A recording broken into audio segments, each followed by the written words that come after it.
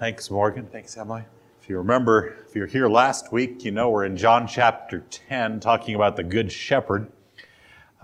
Maybe some of those songs, if you had that in mind, of course I've been preparing all week, so those songs really fit in so many ways, that truth about God and Jesus being our Good Shepherd. And sing those and say those words in that context, it's pretty powerful.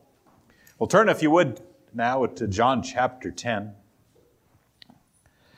And we just got to start into verse 11. We just got that first phrase last week. After Jesus had been explaining that he's not just a teacher. He's not just some rabbi that has happened along, but he's talked to the people who are listening to understand that just like he has acted with the man who had been born blind, who he'd come in and cared for, taken care of his needs, and really in essence said, "Come follow me." He is a shepherd for all those who will be part of his flock. I talked about how there are those who want to come over the top, to hurt, to kill, to damage the sheep. But he is the good shepherd. He is the one who is the door to the sheep. He himself stands in that opening between what is dangerous outside the fold and the sheep themselves. He is the one who said, "I am the good shepherd," claiming a title that's been used for God for centuries by the Jewish people, and in a lesser way to the leaders of Israel who were to shepherd and care for the flock under the guidance of the shepherd.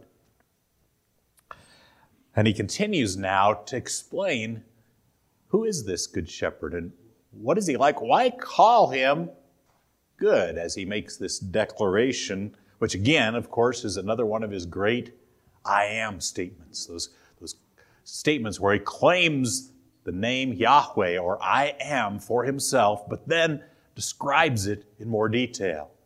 So in this case, I am the good shepherd. Who is this good shepherd? So follow along.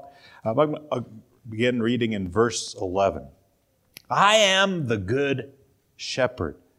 The good shepherd lays down his life for the sheep. He who is a hired hand and not a shepherd, who is not the owner of the sheep, sees the wolf coming, leaves the sheep, and flees. And the wolf snatches them and scatters them. He flees because he is a hired hand and is not concerned about the sheep. I am the good shepherd, and I know my own, and my own know me. Even as the Father knows me, and I know the Father, and I lay down my life for the sheep. I have other sheep which are not of this fold. I must bring them also, and they will hear my voice, and they will become one flock with one shepherd. For this reason the Father loves me, because I lay down my life so that I may take it again. No one has taken it away from me, but I lay it down on my own initiative. I have authority to lay it down, and I have authority to take it up again. This commandment I received from my Father. A division occurred again among the Jews because of these words. Many of them were saying, "He has a demon and is insane. Why do you listen to him?" Others were saying, "These are not the sayings of one demon-possessed. A demon cannot open the eyes of the blind, can he?" So Jesus, again, like I said, he says, I am the good shepherd. And you might remember right before that, he's saying that in contrast to the thief in verse 10. The thief only comes to steal and kill and destroy. He said, I came that they may have life and may have it abundantly. I am the good shepherd. And that's why we continued last week right through that verse division there. Because really he's saying, yeah, there's the thief, kills, steals, destroys, but I am the good shepherd. I am the one who wants the sheep to have life that is full, that is overflowing, that is what I designed it to be in the first place as their creator. But said to be the good shepherd. Here he's not just claiming to be one of many shepherds that Israel has had over the years. Some of them good, some of them bad. Some being praised for what they did, others strongly rebuked, like in Isaiah 34 and Jeremiah 23 and other places where those who were supposed to be taking care of the sheep were not. In fact, they were letting the sheep be hurt and killed. They were taking the sheep for themselves. They were just benefiting from the sheep without doing the work. Ultimately, he's saying he is the one and only shepherd, Yahweh himself, as taught throughout the Old Testament. In a sense, he's using the same structure that Peter will use later when Peter talked about the elders in 1 Peter chapter 5 being the under-shepherds and Jesus being the great shepherd, Jesus being the chief shepherd. Others have shepherded under him, but he is the one true shepherd. Again, Jesus saying, I am this I am, who is the good shepherd. But why call him good? Well, Jesus begins explaining that immediately in verse 11. The good shepherd lays down his life for the sheep. That's what distinguishes him from thieves and false shepherds. He's willing to put his life on the line for what is best for the sheep. The others are all watching the sheep for their own selfish interests and what they can get. By contrast, the good shepherd actually chooses to sacrifice himself for the sheep. Like David, remember, who fought a bear and fought a lion for the sake of the sheep. Let's think about what he describes back in the book of 1 Samuel. And how there was the animal came and grabbed one of the sheep, and he gets it, grabs the lion, by the beard, fights the lion to the death and kills it, puts his very life on the lion because he's got one of the sheep. Jesus is saying, that's what I'm like. I'm going to actually lay my life on the line for you. I'm going to put myself between you, the sheep, and what threatens you. And the greatest threat is their own sin and its consequences. Spiritual blindness, death, and eternal punishment. He's already talked about being the light of the world, right? So he's here for your spiritual blindness, but also he's here to stand between you and death, between you and eternal punishment, and between you and your enemies, as he's already been saying. I'll stand there. I will absorb what you can't absorb. I will take care of the problems that are coming to destroy you. And by contrast, in verses 12 and 13, he talks about the hired hand who is not a shepherd, who's not the owner of the sheep, who sees the wolf coming and says, I'm out of here. He protects for a price, not because he cares. The very nature of a hired hand is someone who is there because he's paid, right? For the sake of his income, he'll do what he's told in order to keep the income coming, right? I'll do these things for the sheep and those things for the sheep. Just keep the money coming in, right? However, verse 13 tells us he has no real care or concern for the sheep. It's just his job. Thankfully, the shepherd really does care. Turn with me to 1 Peter chapter 5, actually the same passage I just mentioned a moment ago, and you might find it interesting to do a study in 1 Peter 5 and the theme of a shepherd through that chapter. We're just going to look at verses 6 through 9. And this is This is the same passage as I said, verse 4 talks about the chief shepherd. But then verse 6 in that same context says, therefore humble yourselves under the mighty hand of God, that he may exalt you at the proper time. And here's where the caring comes in verse 7. Casting all your anxiety, or your version might say all your cares upon him, because he cares for you. Be of sober spirit. Be on the alert. Your adversary, the devil, prowls around like a roaring lion seeking someone to devour. But resist him, firm in your faith, knowing that the same experiences of suffering are being accomplished by your brethren who are in the world. Sounds like the shepherd caring for his sheep, doesn't it? Throw your cares on the good shepherd. Yes, the devil is out there, right? He wants to eat you alive, just like the predators that Jesus is talking about back in chapter 10 of John. But the chief shepherd says, let me handle that. Toss that on me, because I truly do care about you. That's the heart of it. That's the difference, Jesus says, between me and the hired hands. The ones who are just in it because that's their profession. That's how they keep the money coming in. It's a key thing to consider, by the way, also, if you're thinking of to someone else's or becoming a leader yourself. Does this person care for the ones who are protected? Or if I'm going to become a leader, do I really care for those who are going to be under my protection and under my feeding and under my care? Jesus says, that's the way I am, not like a hired hand.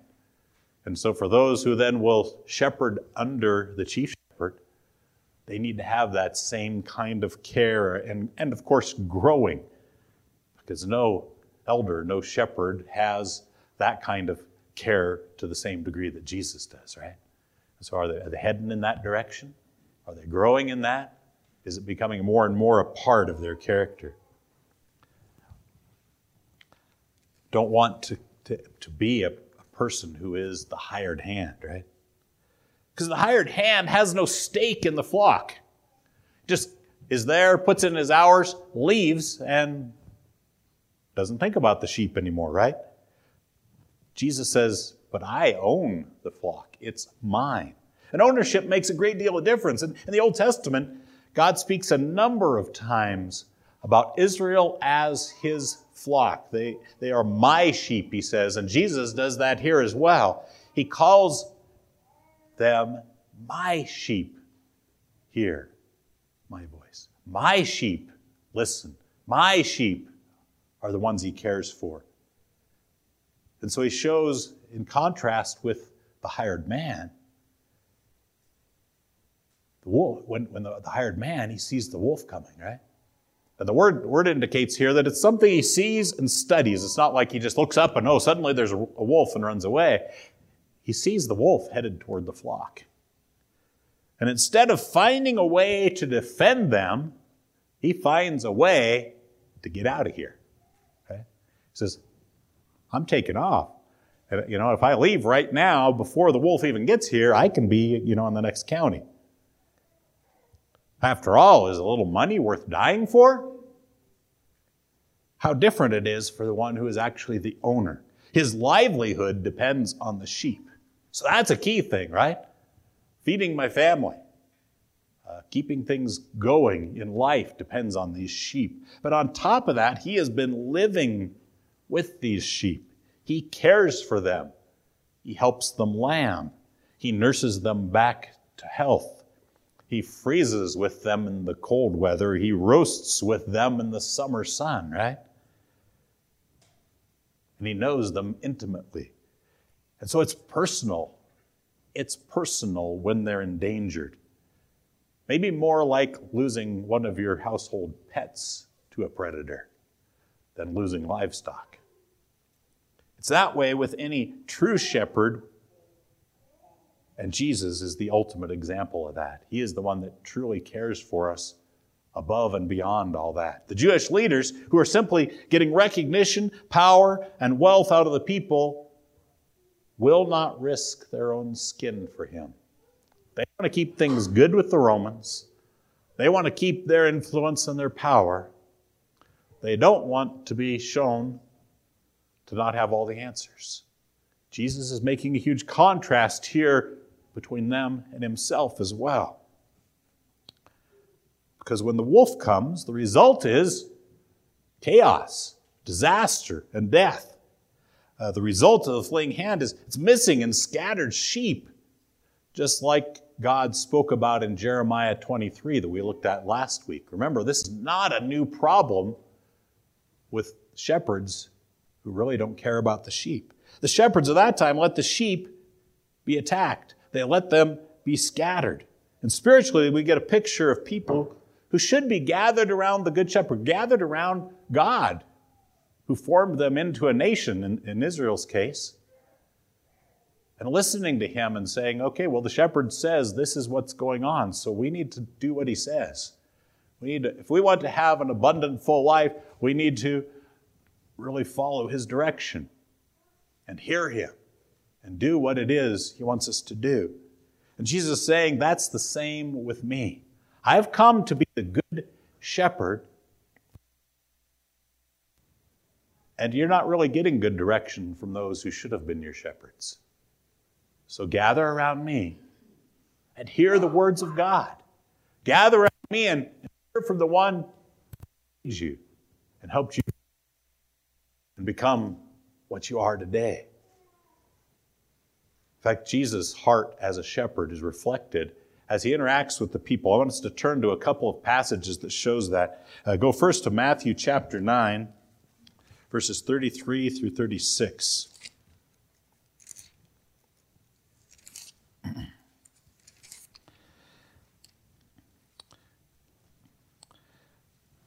And here's a case where Jesus was encountered by a man with a demon in him. And it says, after the demon was cast out, the mute man spoke, and the crowds were amazed and were saying, nothing like this has ever been seen in Israel.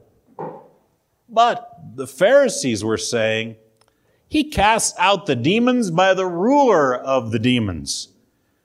Jesus was going all through the cities and villages, teaching in their synagogues and proclaiming the gospel of the kingdom and healing every kind of disease and every kind of sickness.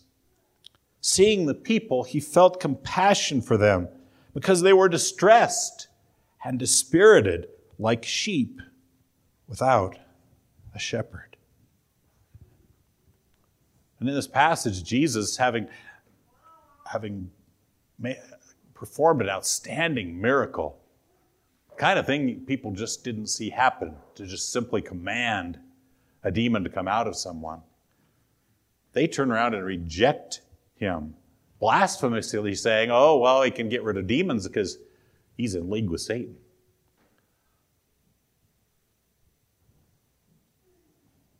What a shocking thing. What a strong accusation. In fact, Jesus talks about the severity of that in other places. But as they reject the Good Shepherd, his heart breaks for those that they're hurting in their rejection.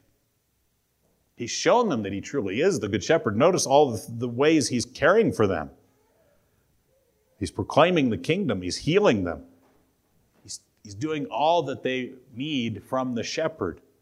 But their supposed shepherds are saying, he's demon-possessed. He's driven by Satan. And it leaves them helpless. It leaves them distressed and worried. They don't know who to turn to. It seems as though the truth is right in front of them. But those that they've trusted say, oh no, he's bad. And it leaves them helpless. It's interesting, that second phrase that's used there, some versions says cast down, and dispirited in my version, but it really means to be thrown down, which, from what I understand, is just what happens to sheep sometimes. They end up on their back, and they can't get off. and they will kick, and in the hot weather they will die just laying on their back. That's how Jesus sees these people who aren't being cared for by the shepherds. They thrash around, they're bothered, they're upset, but there's not a shepherd there to turn them over and get them back on their feet again, literally. And that's exactly what Jesus is thinking of spiritually. When they have shepherds that don't care for them, it makes them vulnerable to false teachings and philosophies. And we're in that same situation today, aren't we? How many out there have been told by people they trust that Jesus just doesn't matter? Or worse, that Jesus is wrong. And Jesus will lead them astray. And it leaves them then, what do we do? Who do we believe? What's real? To the point where now we're looking around us and people don't even believe the most obvious things as real and can be fooled into thinking that what's black is white and white is black. And I mean that, just put that across every area. That's what Jesus saw and felt compassion for the people as he ministered to them as the Good Shepherd.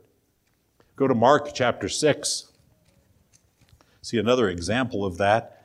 Mark chapter 6, verses 33 and 34.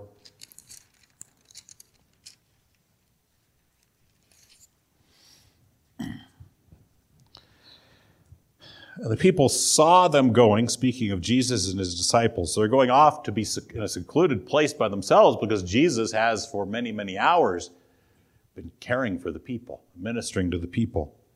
And many recognized them, and they ran there together on foot from all the cities and got there ahead of them. And when Jesus went ashore, he saw a large crowd and felt compassion for them because they were like sheep without a shepherd. And he began to teach them many things. And when it was already quite late, his disciples came to him and said, "This place is desolate." And I think I read further than I meant to. But where that leads is into, that's the time when he feeds the 5,000. So he sees them coming. Why? Because of a great hunger. In Jesus, they've seen, here's one who can feed us the truth, one who can teach us what God is really like. And when Jesus left, what happened? Well, the sheep just followed, right? Where's he going? Where's the shepherd? Where can we find him? And they followed him out into the wilderness where they had no physical food. Jesus symbolically, but in a real way, feeds them all bread and fish, but also feeds them the truth. And then, though Mark doesn't record it, John did. We've already seen what John recorded about how John chapter 6, Jesus talked about being the bread that came down from heaven, that is real food. And he invites them to commit themselves completely and wholly to him. And I would say if we put the two together, he's saying, as your shepherd, come to me, eat of me, by covenant be joined to me, and I will be your shepherd, and I will care for you. Because remember what his attitude was when he saw them before he fed them? Like sheep without a shepherd. And he desired to be their shepherd and our shepherd and care. As we go back to John chapter 10, verses 14 and 15, Jesus heads into another reason that he is the good shepherd. There it says, I am the good shepherd. There he makes his I am statement all over again. And always remember, when God repeats himself, you'd better pay attention. I am the good shepherd. Well, why are you good? And I know my own, and my own know me. Even as the Father knows me, and I know the Father, and I lay down my life for the sheep. I have other sheep which are not of this fold. I must bring them also, and they will hear my voice, and they will become one flock with one shepherd. So here, what makes this good shepherd so good? Well, for one thing, he has a mutual knowledge with the sheep. Mutual, it goes both ways. I know them and they know me. We have a relationship that I'm interested in keeping and growing.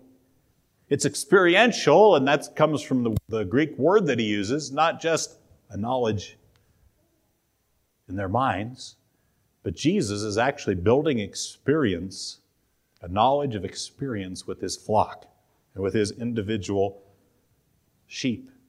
He's proactively doing that. See, his knowledge of his sheep isn't just omniscience, which is the knowledge that God has. God knows everything, right? So, does he know every one of you inside and out simply because he's God? Yes, he does. But here it also says he knows you experientially. He is involved in every part of your life to know you. As you know a friend, as you know family members that you spend time with, as you know coworkers that you work with day in and day out. God says that's the kind of relationship as shepherd I have with my sheep. Not just that I know all the facts about them, but we again have relationship. It's experiential knowledge, and it's a present tense verb. It's ongoing knowledge. Where did he get such an idea? Well, he has that kind of a relationship with his Father, he says here in verse 15. Even as my Father knows me and I know the Father. Isn't that amazing that God models the relationship he has with us off of the relationship he has with his Father? He wants to know you in that kind of a way. That's amazing. That Almighty God, the Son, would want to have that kind of relationship with you. So stop and think about how Jesus has a relationship with his Father. You know, he was always talking to his Father, right? You watch Jesus. He was going out early in the morning to pray. In the midst of having some sort of a ministry situation, he's talking to his Father. He's always doing the things that his Father wants him to do. That's how connected. And in being a human, he made himself especially dependent on his Father by the Spirit. So it's a life of knowing and being known in such a way that there's just no gap and no distance in the relationship. That's what Jesus is saying about his sheep. I want to know my sheep in such a way there's just no gap. I know what they're like. I know what they're doing. I know what their tendencies are. And I want them to know the same about me, especially that I am trustworthy and reliable and truly will care for them. Jesus modeled that kind of relationship as he had a relationship with his Father. But then he says, and I want to have that closeness with you. And then he says in verse 16 something very interesting. He says, I have other sheep, which are not of this fold. Well, first of all, what are these other folds? And really the most satisfying answer is they are people who are going to come from the nations, from other places. Just like Micah 5:4, which we looked at last week, so we won't turn there again. But in predicting where Jesus would be born and that he would be the shepherd who would come, it also said that he would be great to the ends of the earth. See, Jesus is going to, yes, draw sheep as he is here from the Jewish fold, but also from all the nations of the earth, he says. And so what he's saying here to a group of Jews is shocking and it's revolutionary to those who are hearing it. Because he's claiming, I'm the good shepherd, and my flock will contain people from all over the world, from all kinds of people groups, from all kinds of ethnic and cultural backgrounds. And I will bring them all together, all these various sheep, into one flock. I will be the one shepherd. That's what I'm about here. And though it had been predicted already in the Old Testament, so many had missed it. And he said, get ready for this flock. It's already beginning. But you might notice there he says in verse 16, I have other sheep, which are not of this fold. I must bring them also, and they will hear my voice, and they will become one flock. Do you notice how Jesus claims these sheep even though he hasn't already called them? He says, they're my sheep, and when I call them, they will come. These are interesting words, and I think as we hear them, we need to be very humble about them because we probably won't understand them. Well, no, let me rephrase that. You and I will not understand those words completely. Here we have God the Son speaking here. And there's things about him when he says, I have sheep and I will call them and they will come. Well, for one thing, he is, in his omniscience, he knows who will come, right? And so, in a sense, you could say, well, he's claiming them in the future. They will believe, therefore they're already my sheep. There are those who are already believing in the one true God among the nations who haven't heard that the Messiah has come, but they're looking for the Messiah. So you could say it could be those who are believing Gentiles. They are mine. I will call them, and they will come. But the Bible also teaches about those who are chosen from before the foundations of the earth. And then you scratch your head and you take a deep breath and say, okay, I don't really understand that, but you've said it's true, God. But you also insist that we must choose to believe, which means we have a very real choice, right? It's not, I'm not chosen, so I can't choose. Toss all that in together and get uncomfortable with me, please. Because this is God of the universe we're talking about. If you just hear that and you say, oh, well, yeah, I understand that. Please explain it to me, or declare yourself to be the Good Shepherd. Because we're getting a glimpse into his heart and mind, I think, in ways that we need to humbly say, I want to understand that more and more as I grow. But I also have to be certain that I know that I'm not the shepherd. And when he says, I have other sheep that are not of this fold, I should stand back in awe and amazement and be glad that he does bring his sheep, right? Aren't you glad that he brings his sheep? And for this group, especially those who are not of the Jewish fold, or we wouldn't be here, right? He did everything that was necessary for us to hear his voice, to know his voice, and to follow him. And those who are Jewish here were probably influenced by believers who weren't Jewish, right?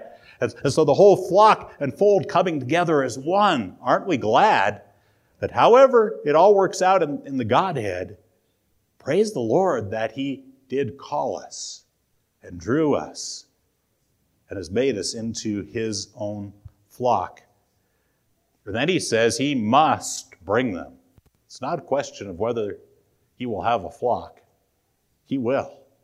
He's going to do, as the shepherd, what is necessary to bring that flock to himself.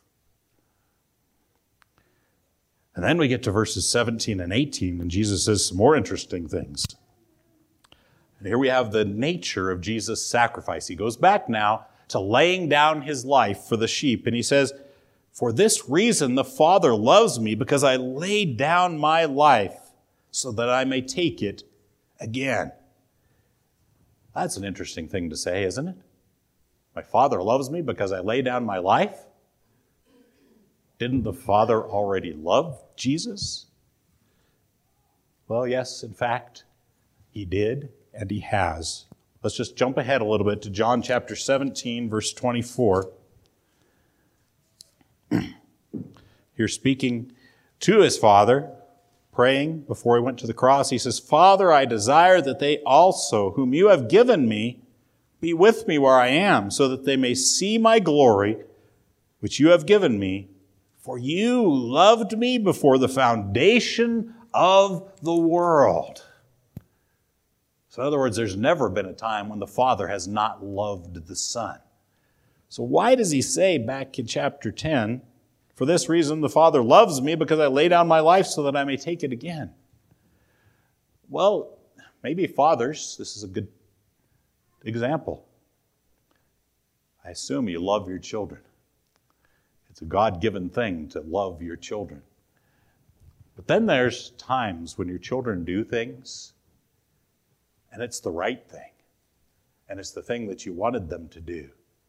And they carry through, and it's so good. Would you say, I love him. I love her for doing that. Does that mean you didn't love your child before that? No, you loved them all along, right? But then there's a sense in which their inner character is displayed. And their love for what is good and what is right is displayed, and you say, I love them for that. And I think that's just what Jesus is saying is the Father has a special delight in me because I lay down my life for the flock. Our wills are one, and me giving my life is exactly what the Father wanted as well. And he delights in that. And it's completely voluntary, according to verse 18. No one has taken my life from me, but I lay it down of my own initiative. Now, people try to deny this truth and say that Jesus was just a young teacher who got a little too rambunctious, got in over his head, and ended up being killed. Well, you have to completely disregard what he's saying here if that's the case. That argument is completely untrue. John makes it clear here that Jesus voluntarily said, I give my life on behalf of those who need me, of sinners who need their sins forgiven and paid for. Remember, as we've gone through, any time that they tried to arrest Jesus or they tried to kill him and it wasn't time, what happened? He just wasn't there, right? They couldn't lay a hand on him. They couldn't keep him. They couldn't hold him. And so when it does come time for him to die, he voluntarily turns himself over and goes to the cross and lays down his life. He will bear the punishment for sins completely voluntarily.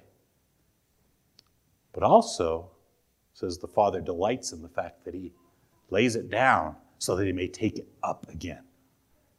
So not only couldn't anyone take Jesus' life, but the Father was giving him the authority as a human being to do something no other human being has ever been given the authority to do. Having died, he's given the authority to take his life back up again and live. He has the power, after he has died, fully paying the price of sin for sinful mankind. And this also delights the Father, that he will die, but then he will live.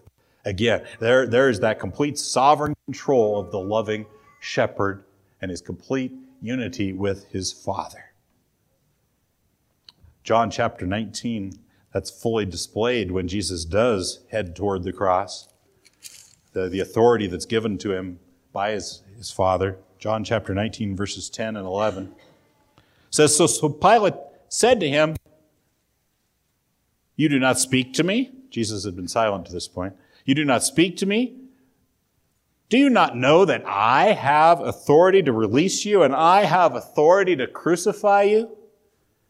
Jesus answered, You would have no authority over me unless it had been given you from above. For this reason, he who has delivered me to you has the greater sin. So Pilate, you're fooling yourself. Any authority you have only comes from my Father. Jesus understood that completely and fully. Well, Jesus wraps up his words at this time, and guess what happens? Everybody says, yes, you are the shepherd of Israel, right? The expected one. No, verse 19 says a division occurred among the Jews because of these words. Many of them were saying, he has a demon and is insane. Why would you listen to him? Others were saying, these are not the sayings of one demon-possessed. A demon cannot open the eyes of the blind, can he? And so we have this typical divide that we've seen as Jesus speaks, when Jesus declares that I am. Some simply will not accept that, will not believe it, and that's that first group. It's a sin of blindness and rebellion against the Good Shepherd. He's revealed himself to the sheep, and they say, no, we won't have you to be our shepherd. We'll keep wandering on our own. It makes no sense, but these people see only what fits their narrative and their way of getting what they want. But it's a deadly practice. It will hurt them, and it will desperately hurt those who will follow them in their example. But in verse 21, there is hope. Others were saying, these are not the sayings of one demon-possessed. A demon cannot open the eyes of the blind, can he? Enlightened by the truth and hearing Jesus, instead of the people saying, why do you listen to him? Notice the theme there? They're hearing, right? They're hearing Jesus. They're being told, don't listen. These may be his sheep, right? The ones that he's drawing out, like the man who had been formerly blind. The truth is obvious for those who hear it, and they've also can look to the Scripture. Their reasoning is, can a demon open the eyes of the blind? Well, maybe they know Psalm 146, verse 8, which says, the Lord, or Yahweh, I am, opens the eyes of the blind. The Lord, or I am, raises up those who are bowed down. I am loves the righteous. Whether they were thinking those words, those thoughts were in their hearts. I would say at least some who heard Jesus that day were listening, were ready to follow the shepherd. So to wrap up, I'll just say, what an amazing shepherd we have, right? Incredible that he would take notice of us, these sheep wandering around, these sheep without a shepherd, these sheep vulnerable to attack by Satan and the world and our own sin and the death that we deserve, the eternal punishment we deserve, and to say, no, cast your care on me. I care about you. I'm willing to pay the price for your sin. I'm willing to die in your place so that you can have new life with me. And I would just say simply, listen to him. Follow him in all of life. Let's pray. Father, thank you that we can, by coming to the shepherd, confess that we're sinners. Ask for forgiveness of those sins. Ask to become one of his flock. Ask to have abundant life with him forever, and he will freely grant it. Not because we were good enough, but because he loves the sheep. Lord, we just kind of touched on a little bit of what all this means. Pray that you would make it open more fully to our hearts in the days and months and years ahead. But that for everyone here, it would be as a sheep, that no one would leave without saying, yes, Jesus, I want to be a part of your flock. But even as those who are part of your flock, Lord, we often wander off. We forget you, our good shepherd. So remind us, help us to rejoice that your rod and your staff comfort us. That's those instruments of giving direction and of discipline, that we would love those because they're yours. And help us to turn over every care to you, knowing that you care about us. Help us to take that forward. I pray for all the fathers here as well, Lord, especially today, that you would help them to be shepherds of their own children, that they would be displaying that kind of love, that kind of direction, that kind of care, that kind of willing sacrifice on their behalf, that the generation that is following them and maybe grandchildren, great-grandchildren as well would say, oh, he pointed us to the great shepherd, the real shepherd, Jesus. And now we gladly follow him. Thank you for that privilege and opportunity, Lord. In Jesus' name I pray.